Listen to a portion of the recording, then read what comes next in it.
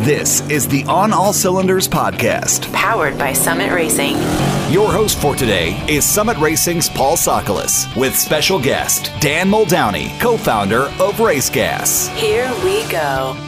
Hello and welcome once again to another installment of the On All Cylinders podcast. I'm your host for today, Paul Sokolis, and though you may not be able to see it, I am indeed wearing a lab coat for today's episode because we are going to be talking a lot about the science behind fuel, specifically race fuel. And to do that, joining me on this episode is Dan Muldowney, co-founder of RaceGas, and Dan knows a lot about the science and chemistry of fuel. Dan, thank you so much for joining me on the show. Thank you for having me. So before we really dive into this topic, tell us how this all started. How did you get into motorsports? How did you grow to become this guru of gasoline? Well, I got into motorsports as a teenager. My dad was a racer, and I was more than happy to schlep tires around and fuel and change oil and do all the other fun things that kids do to be at the track. And eventually I started autocrossing and then, of course, got into racing itself. The company, the founding of the company actually is kind of a weird story because I was trying to solve a problem for myself. So back, I want to say in the late 90s or 2000s, somewhere in that range, I had gone to a racetrack and my car at the time used 110 octane fuel. So I bought gas at the track at the pump. The pump said 110. It was the right color, looked okay to me. Went out there and on my third lap of a practice session, I melted 3 pistons. And what I found out was that gas had been sitting around for a long time and it accumulated moisture and dirt and some of the constituent components that turned into gums and varnishes. And it wasn't really the octane they said it was. Now, normally I would just fix the pistons and go on, which is what I did. But 18 months later, I did the same thing again. And this time it took the crank and a connecting rod and it took the case. So that was the whole engine was toast. And I thought to myself, I got to find a way to solve this problem for myself. Otherwise, I can't afford to race. I can't afford to be spending that kind of money on a new engine every 18 months. So first I looked at, well, is there a way to test octane in the field? And back then there really wasn't. There were some portable testers that you could buy, but they were like $40,000, $50,000. And if you really wanted an accurate test, you needed a test engine, which costs like $300,000. So obviously I wasn't going to solve my problem that way. So then I just started looking at it from the other direction and saying, okay, well, what's the difference between racing fuel and pump gas? Like what makes high octane fuel high octane other than the octane? And I spent all this time doing research. I found just all sorts of great information. I ran into a couple of former petrochemical engineers that gave me some insight and some data sources and things to look for. And then along the way, as I was starting to perfect this, my then racing buddy, now business partner, Mark, came up and said, stupid, we could make a company out of this if you figure this out. So about that time, we ran into or came across a formulary lab in Michigan and a standard testing lab in Dallas. And we didn't have the money to pay the formulary lab to actually make the product, like invent it. But we had enough money for them to consult where I could make the blend candidates and they'd be like, no, this doesn't burn right, or it burns sooty, or it burns too fast or too slow, or the EPA won't let you do that, or whatever the heck it was. And through that back and forth process, we came down to some initial blend candidates. And then what we would do is there's a lab in Texas that most of the fuel companies in the US use to do their standardized testing on fuel, specifically the ASTM-D 2699 and 2700 test. And for those of you who don't know what that means, that is the American Society for Testing and Materials. And it is the people who set the standards for, among other things, the octane rating in fuel. So what we would do is we'd go to a gas station anywhere around our shop. I'd buy some gasoline. I'd mix it to the octane that it theoretically should be at. And I'd send a liter of the base fuel with no additive in it, and then a liter of the product, our product blended with that pump gas. And then they would test them and send us the results back.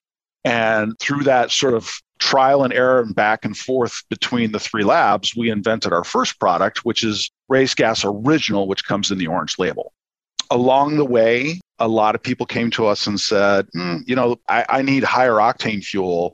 Can you make a version of race gas that's just more potent? And we thought, turn up the volume on our original product and that should do it. Didn't work at all. What we found was in very high compression engines and also boost and those sorts of things, the characteristics of the fuel are very different and the way the fuel burns is very different. So one of the things we were finding out when we tried to take our old product and stretch it was that it would make a nice, clean ignition from the spark plug at the proper time. And it would create a nice, even flame front, but it would get blown out before it reached the edges of the pistons. So what ends up happening is you end up with a hot spot in the middle of the piston, and we were melting pistons that way. So what we thought was going to take 2 months actually took 2 years. So we finally got that figured out. And about 4 years ago, we came out with our Race Gas Ultra product. And that one blends from 108 to 113. And then our final product, or I shouldn't say final, our currently final product is Race Gas Diesel Performance Plus. And it's the only diesel product on the market that is specifically designed for diesel performance. Anti-gel, antifungal, anti-water, all that other stuff, we don't do any of that. We focus on cetane and we focus on oxygenation. Oh, and lubrication. So guys that are putting bully dog tuners and bigger turbos and all this other stuff, they can only get so much performance out of those engines before they run out of cetane and they can't create more power.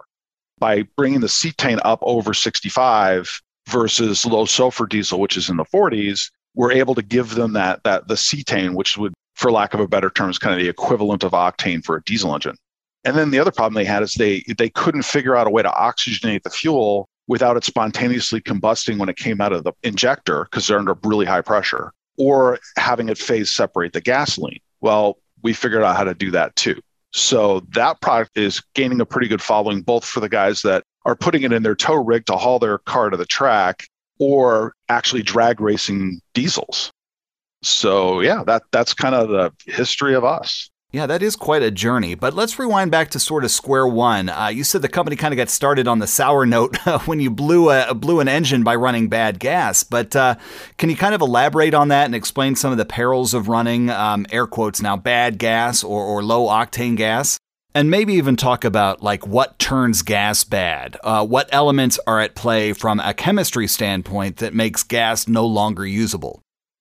Actually, the worst thing that can happen is you would get detonation or knock. So for those of you who've heard the term and might not know what it is, detonation, knock, pinging, there's a bunch of different names for it. All it means is that when the fuel is being compressed in the compression stroke, the heat of the compression sets the gasoline off before the spark plug does. So what ends up happening is you create multiple flame fronts moving at different speeds to the edges of the piston, and it causes the piston to literally rattle inside the bore of the engine. And that makes that distinctive knocking sound. And what can happen is, I have one of the pistons from my race car, and it shows where it just melted a nice clean hole along the edge of the piston. And then it's, of course, melted a hole in the cylinder bore also. So that's sort of one thing. Another thing that can happen is when fuel sits, the time is not good to fuel. The more it sits, the less performance and good for your engine, if you will, it becomes. So your enemies really are water, evaporation, oxidation, and temperature. So what happens is when the fuel sits is the first thing that happens is you start oxidizing the fuel. And that's just very simply where the chemical construction of the fuel, a lot of the hydrocarbons will lose an electron molecule and pick up an oxygen molecule from the air. And it changes the burn characteristics of that hydrocarbon. The second thing that happens is the light aromatics that give you like throttle response and stuff that all of us that race care about, those evaporate off very quickly. So that's going to lead to hard starts, poor throttle response, those kinds of things. The next one is fuel is very hydroscopic. It picks up water out of the air very easily. And of course, that water settles to the bottom of the tank. And when you first start that car, you're running on water. So obviously not what it was designed to do. Finally, the other one is just UV infiltration and light. a lot of fuels that use organometallic compounds to add octane, which in the past was lead, but in today it can be iron, cobalt, magnesium, manganese. There's a number of ones you can use. What will happen is those will oxidize based on the UV infiltration. And what will happen is they'll precipitate out and create this brown sort of sludge at the bottom of the tank. So there's just a number of things that are not good. Like if you stored your car for the winter and you didn't use a fuel stabilizer, I always recommend get the gas out of there if you can, get the tank out and clean it. Yeah, and I think for a lot of those summer car owners that winterize their car, that's a pretty standard maintenance procedure in the spring as the car gets out of the garage. But let's take a quick step back, because you've used some terms like octane and anti-knock index that may not be so familiar to a lot of the folks out there listening. Can you give us like a 101 style explainer of what those terms mean and how they relate to fuel? Yeah, I mean, this is an interesting topic. And when we first started the company, I was a little bit amazed that even big engine builders really don't understand octane that well. I mean, a lot of them do, but there's a few out there that are sort of not quite well versed in the subject. So the octane rating of a fuel, as I said before, is its resistance to detonation under compression. The higher the octane fuel, the more it will resist going off or burning before the spark plug sets it off. The reason why we do this is with high compression engines or high boost engines or engines that are running a lot of timing, they need to have that fuel light off when the plug sets it off, not when the piston does. So there's a couple of different octane numbers that are used, and a lot of people are confused by this. There's the motor octane number, which is the performance of the fuel in an engine test stand, single engine test, under load. And then there is the research octane number, which is the same test, but at idle, at low speed. And then the anti-knock index, if you ever look on your gas pump, when you pump gas, it says R plus M divided by 2. That's the research octane plus the motor octane divided by 2. So it's the average of the two, and that's called the anti-knock index. So what number should you care about? The standard in the United States, and it's true for all the fuel companies, even though they publish their motor octane number and research octane number, the standard rating of octane is always the anti-knock index. So one of the things we tell our customers is that when you read our blend charts, it is to the anti-knock index as it would be with any other fuel manufacturer.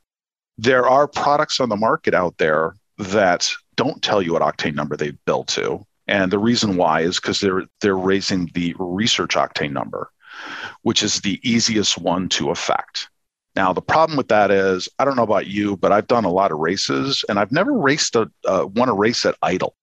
I'm usually using the gas. So, that's just a poor representation of the performance of the fuel. And, the buyer should be aware of that. There are some other octane numbers that are starting to become prominent. You'll hear things like motor octane number or road octane number or realized octane number. And these things are they're trying to get closer to a better way of representing how the fuel performs under normal driving conditions. So you're going up and down the RPM range, you're stopping, you're starting, so on. And they're trying to come up with a new measurement for that. And right now, AKI is the best we got. It's the one we all agree to. But there are some other numbers that are coming up in popularity that will soon, eventually, fingers crossed, be standardized. Yeah, certainly, and a lot of numbers to remember there for sure. Now, we'll get to talking about your race gas products in a bit more detail in a moment. But perhaps before we do that, it might be a good idea to kind of break down some of the differences between, say, lead additives and octane boosters, two things we've kind of touched on already. And then there's something we haven't really talked about, and that's aviation fuel. A lot of racers will actually use aircraft-grade fuel for a perceived performance benefit. So can you talk a bit about that and some of the distinctions we should be aware of? Yeah, aviation fuel is probably our number 2 question that we get on our tech line. And what people fail to understand is that fuel is designed for the engine it's going to go in and how that engine is going to be used. And airplanes are not like cars. Okay, so I'm also a pilot. When you take off, you're at full power, mixture rich, and you climb to altitude. And then when you get to altitude, say 5,000 feet, you retard the throttle to what we call economy cruise, and it's a much lower RPM. And then you lean the throttle out as lean as you can get it without stalling the engine. And then you're at that RPM range pretty much the whole way to wherever you're going. And then when you go to land, you enter the pattern and you're pretty much at idle or very low power as you're coming down the glide slope, and then you land. That's not how a car works. Cars go up and down the RPM scale. Drag race cars need throttle response. Road course racers, time attack, autocross, they need to be able to go up and down the RPM range consistently and constantly. So as a result, the way the octane of aviation fuel is determined is two different numbers. So they have what they call mixture rich, and mixture rich is, as I said before, sea level, full power, mixture rich, all the way rich. And then they have what they call lean power, which is you're at altitude, you've retarded the throttle and you've retarded the mixture, and that's another octane number. Those two numbers have no relationship to anything involved with a car. Guys need to look at that one right there. It's interesting because is aviation fuel higher octane to a car? Yes, it is. But what does it lack? It lacks the light fuel aromatics and all the stuff you need for good starting and what you need for throttle response, which it just doesn't have. The other thing, too, is aviation fuel is leaded. Now, the fallacy out in the marketplace is that LL, low-leaded aviation fuel, so like 100 low lead, is a low-leaded aviation fuel. It's not. It is a low-level aviation fuel in comparison to other aviation fuels. In comparison to gas you put in your car when we had leaded fuel, it's got 5 or 6 times more lead than that had before. So it's low lead in comparison to other aviation fuels. It is not low lead in comparison to car gas. You had asked about the differences between octane boosters, what we do, and lead additives. So we'll start with lead additives. Lead is a really good octane booster, and it has those properties, and that's part of the reason why people buy it. But the biggest reason why people buy it is they don't have hardened valve seats in their engine. So, for example, you might have a classic 60s muscle car, and it's built to factory spec, and it doesn't have hardened valve seats. So what happens is when you don't have lead in the fuel is the temperature differential between the valve and the valve seat are pretty extreme. So when the valve closes on the valve seat, it creates what they call micro welds, little places where the metal actually joins together, it fuses. And then, of course, the valve opens and it rips those off.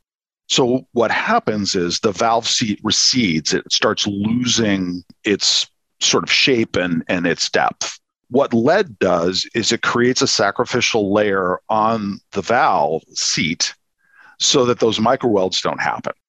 So you can use it in a classic car that doesn't have hardened valve seats. I always tell people, use lead extremely cautiously because it is unbelievably poisonous. And, it's one of those things that, frankly, I mean, we looked at doing a leaded product and I didn't want the hassle and the legal ramifications that come with that. So we decided against doing that. What's interesting is for those customers that have classic cars that don't have hardened valve seats, you can use a product like ours because instead of using lead, we're using manganese and some other organometallic compounds for the octane properties. But those two also create that sacrificial layer around the valve seat so they do stop valve seat recession. And I always tell guys, when you rebuild your engine, put in hardened valve seats. But if you're not rebuilding your engine, you still have the non-hardened valve seats. You can use a product like ours and safely drive that car without damaging anything. So then you had mentioned octane boosters and what we do. So this is a very interesting discussion.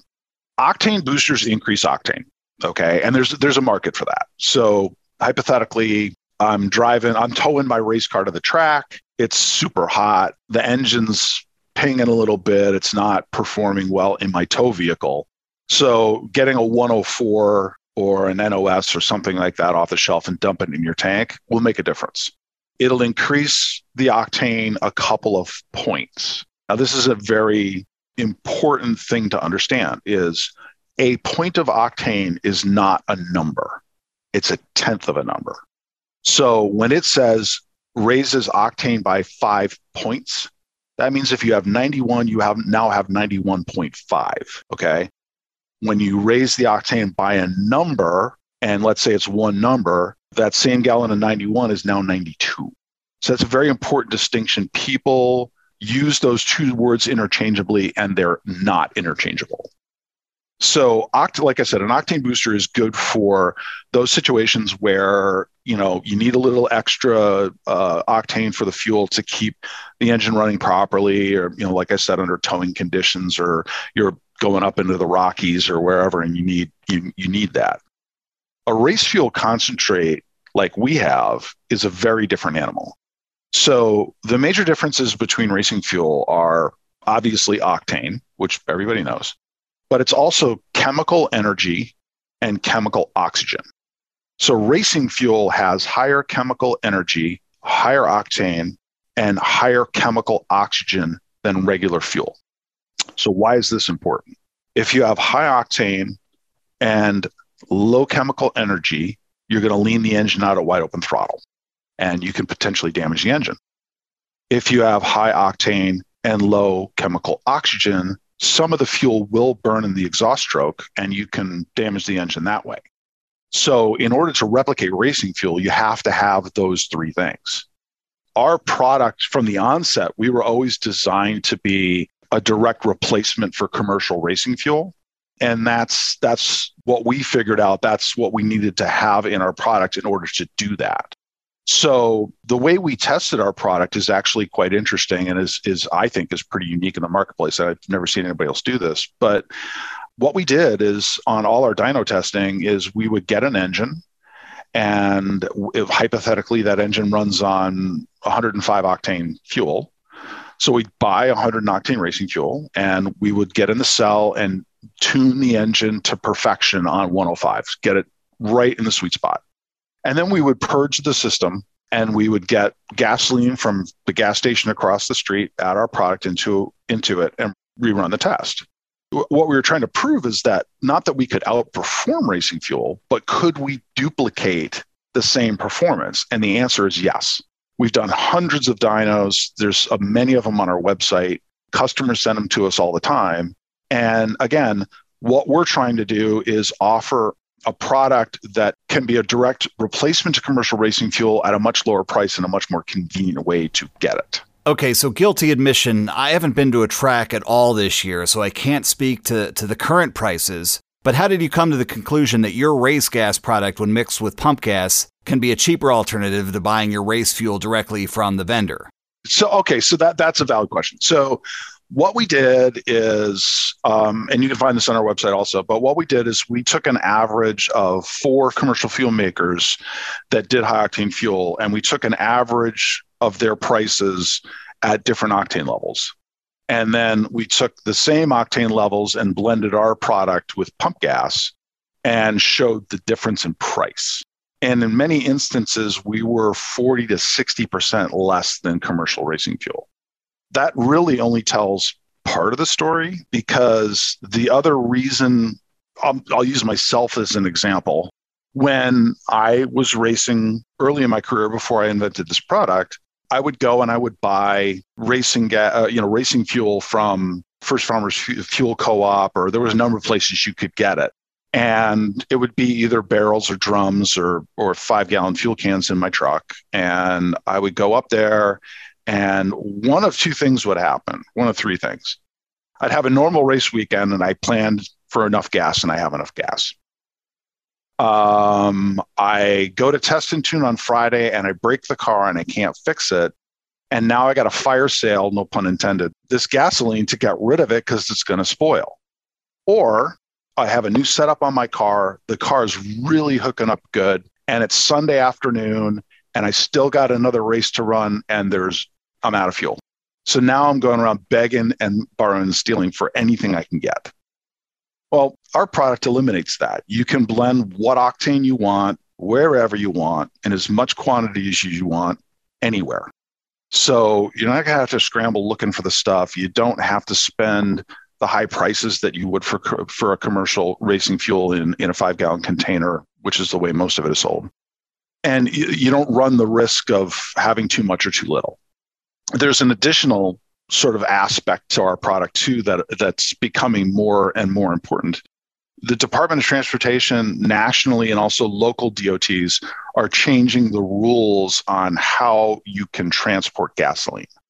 In a lot of states, putting a 55-gallon drum in your trailer is illegal. In order to make it legal, you have to have placards, you have to have a hazmat cleanup kit, somebody has to have hazmat training, and you need a commercial driver's license. And if you get caught, it's a pretty hefty fine. In some states, it could be very hefty. So with our product, the beauty of it is it's technically not gasoline. So there's no limitations on transportation. I can ship this stuff. I can even air freight it. So the legalities around our products that could come into play for a lot of racers just aren't there that they would be with racing fuel. Not to mention the fact that you don't have a 55-gallon drum taking up space in your trailer, or a bunch of 5-gallon jugs for that matter. Well, and we've got, we have pack sizes for power sports too. So we've got smaller cans. Like we created a 16-ounce can when a couple of Harley Davidson dealerships came to us and said, hey, can you make something that's just dump it in there? It makes 1 tank of fuel. I can put it in my saddlebag and I'm good to go. And that, we just, rather than trying to re-engineer a product to do something differently, we just took our existing product and put it in a smaller can, and it works great. And then wintertime too, like a lot of the new sleds that are out are turbocharged, and everybody's tuning them. Now, why you want to go faster on a snowmobile is beyond me because they scare the hell out of me, but whatever. So, these guys are buying our 16-ounce cans, and they're using it to boost the trail gas, which is usually 87 or 89, and then, get full performance out of their engine. We also see the same thing in the ATV market. Again, I don't know what it is with car guys, but we can't leave anything alone. So there's a lot of people that are tuning in ATVs and side by sides and all those kinds of things. And they need a higher octane. And of course, when you're out in the boonies, and you can only get 87, what are you going to do? Okay, so that dovetails nicely into a question I've been meaning to ask. Because I'm playing out this scenario in my head, right? I'm out in the middle of nowhere with my ATV or my snowmobile. I've got my 87 pump gas. How tough is this stuff to mix? Am I going to be out there calculating my own ratios, or what's the proper blending recipe, so to speak? So I'm laughing a little bit because we get that question a lot, and I'll use a specific instance. This is 2011, 2010, something like that. We were on a prominent TV show for motorsports, and the guys that run the show called us up and they said, okay, well, how do you want us to test this? And I said, read the side of the can and do what it says. And it got real quiet for a long time. And they finally come back and said, is that it? I'm like, yeah, that's it. Just follow the directions. So it's very easy to blend. The back of our can has a blend chart. It says, what's your starting octane and what octane do you want to get to? And then it'll tell you how many ounces to add per gallon. We also have on our website a calculator that you can do exactly the same thing. I've got 91 octane. I want to make 104 octane. What do I need? And it'll tell you. But it's very simple to mix. A lot of people ask, well, do you have to mix it outside the car or can you mix it in the car? And the answer is yes to both. So in my race car, what I do is when my tank is empty, I pour a can in and then I put pump gas on top of it. It just the agitation of the fuel coming into the tank will mix it up pretty well. If you're doing it on a full tank, we always tell people, dump it in at the end and let the car idle or drive it around a little bit to get it to agitate and fill the rail or carburetor, as the case may be. But it's a very straightforward product to mix. If you follow the directions, you'll get what you need. And, the nice thing is what we did with our product, which all commercial fuel manufacturers are also required to do, is we certified all our blends. So every single number on that blend chart has been tested by a lab and is valid. So our customers can use our product with confidence. Well, yeah, that certification's got to be pretty reassuring. But a topic kind of popped into my head as you were speaking, because I don't think we've addressed this topic directly yet. So far, we've been talking a lot about race spec engines, which, typically do run higher compression, where something like timing and ignition and certainly a fuel octane plays a pretty critical role. But what about high power street engines? What kind of compression ratios are we talking about where race gas would be beneficial? Are we talking 12-to-1 or higher, or what about boosted applications? Starting at 12-to-1, you're starting to get a little high. You can run 12-to-1 compression engines on lower octane fuel if you're set up for that. But, at 12-to-1, you can start playing with timing and fuel trims and those sorts of things. You can make a heck of a lot of power. So in those instances, can you run that engine on street fuel? Yeah, if you're set up for it. But can you put another tune in the ECU or rejet the carburetor and change the timing to get more power out of that engine? Absolutely. And that's when you're going to need higher octane fuel. All right, so I guess that was kind of a two-part question then, because what you're saying is that there are some positive benefits to running your race gas product in a street car. Yeah, and a lot of guys do. It's a big chunk of our business. And, if you think about cars, the car market today has gotten really funky in that it's taken a number of weird turns. So you sort of have the whole SUV thing, which that's been going on forever. And then you've got the just regular everyday cars. So Honda Accord, Toyota Camry, whatever it is.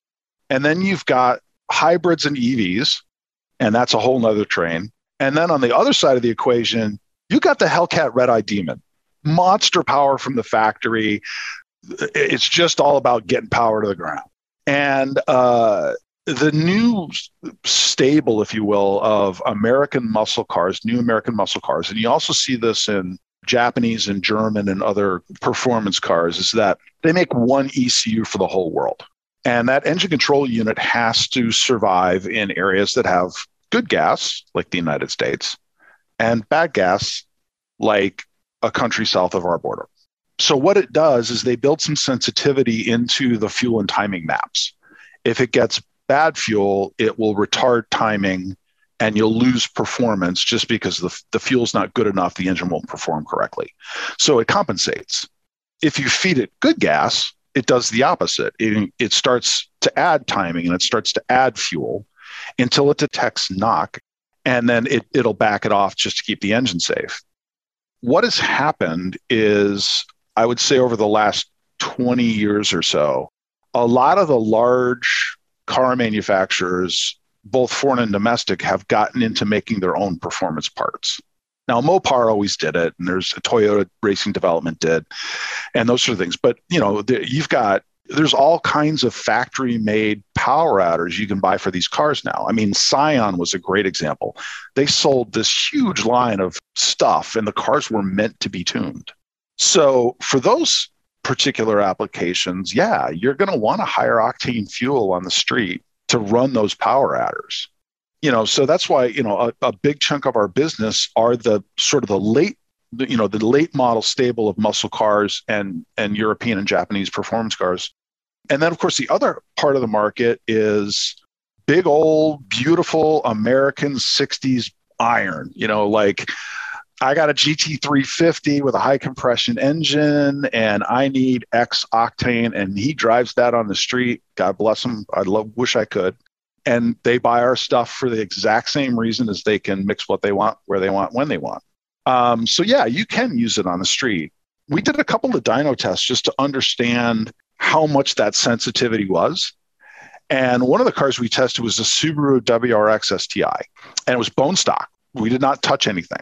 We got a baseline on it, and then we took the octane up to like 97, and we got 22 rear horsepower at the wheels, which surprised the heck out of us. We figured it might be 5 or 6, but this is 22.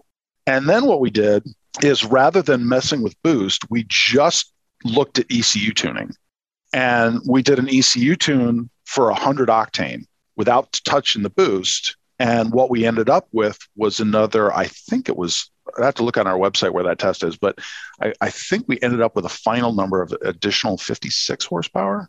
And that's not touching the boost. That's just plain old engine tuning. So, a lot of these cars that are performance oriented, regardless of cost, because, there's, the Focus, there's those hot Focuses and Fiestas and stuff like that. All of those guys, there's an advantage to using higher octane fuel with those stock motors because that sensitivity is there. The key is you don't want to over octane it because you will start to lose power. And that's probably our biggest question we get is how much octane do I need? And part of the issue with that is it's part art and part science. Are there equations that will help you figure out what the octane should be? Yes, those are available. That said, you can have two identical engines and run the same mathematical calculations, but they might have different octane requirements just because differences in the parts. Some things weigh a little differently, some clearances are a little different.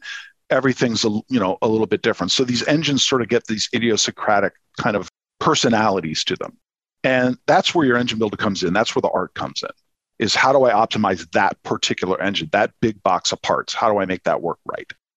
But we routinely, like you asked before about a 12-to-1 compression motor, we'll have someone call up and say, I need 120 octane.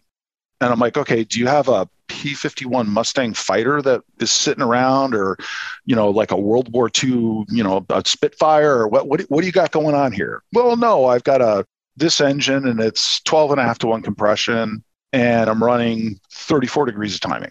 I'm like, yeah, you can pretty much run that on pump fuel, maybe a little bit more octane. So, the message we always have to our customers is more is not better. A lot of people will buy our Ultra product thinking that's what they need, and they're just way over octane in the motor. You can actually damage it if you go too far, because you'll get a lot of fuel burning in the exhaust stroke or not burning at all. And we always tell our customers, you want to set your timing and your engine right at the edge of detonation. That's where it runs the best, and that's where you're going to make the most power. So let's say you have a motor set up to run on 91 and you put in 105, you're not going to get any more power. As a matter of fact, you're probably going to get less power. So more is not better. And it's funny, I always get this comment. It's like people will call up and I'll say, well, no, you don't really need that. You need this. Use our regular product. Here's the blend rate. And they're like, okay, well, how many business owners tell their customers to buy the cheaper one, not the more expensive one?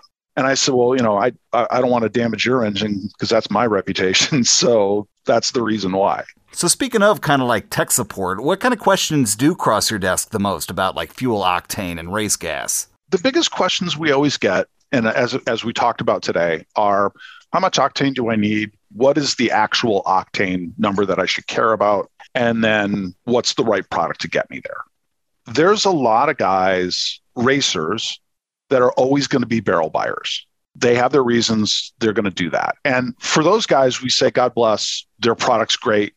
You should use it. But there's a large percentage of the market of weekend warriors, guys that are going to Track Night in America. They're going to different events that have been cropping up all over the U.S. over the last couple of years. And for those guys, they need to be able to adjust the octane to do, their Track Night in America or whatever it is. And that's kind of where we come in. The other thing we're finding, especially when you look at dirt track racing and oval racing, those guys race a lot. They race 40 times a year, some of them, more sometimes.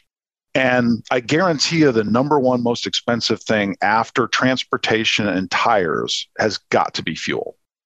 Racing fuel is really expensive. And that means a lot of racers are not going to race as much or race at all if you don't give them an alternative to high-priced commercial racing fuel. Right now, motorsports is at a critical phase in that there's more amateur racing series now than there ever have been available before. I'm a road course racer. There was one endurance series 10 years ago. There's 5 now, amateur endurance series. And they're getting 400 drivers a weekend. Track Night in America has propelled the sport. More people are, taking a car and mildly tuning it and going down the strip or road course or time attack, whatever, that weren't doing this before. That's the good news. The bad news is fuel costs went up and no one can afford to have less people participating.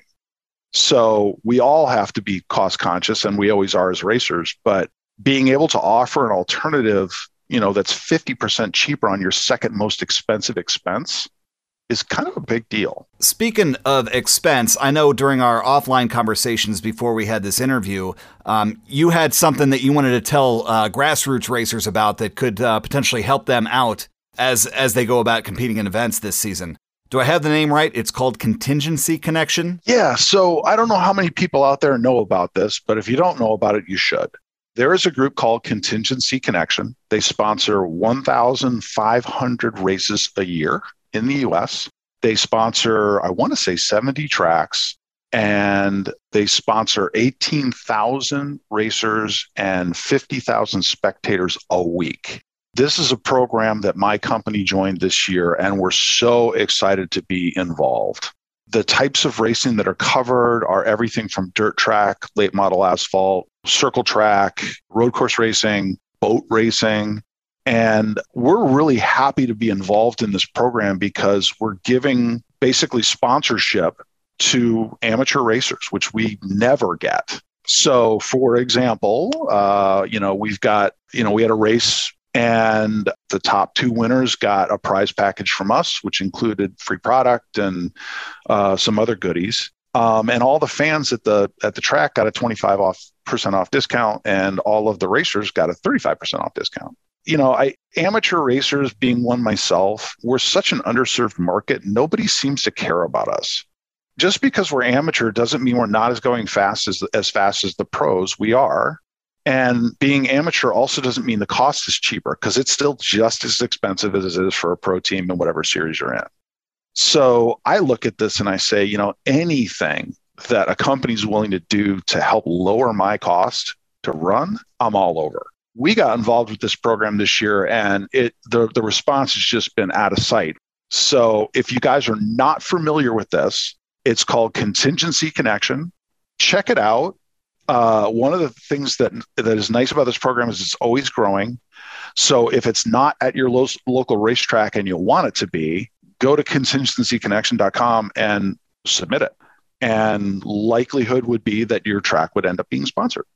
As an amateur racer myself, we don't get money for anything. So anything that we end up getting that we use as free is pure gold to me. And that's what this program does.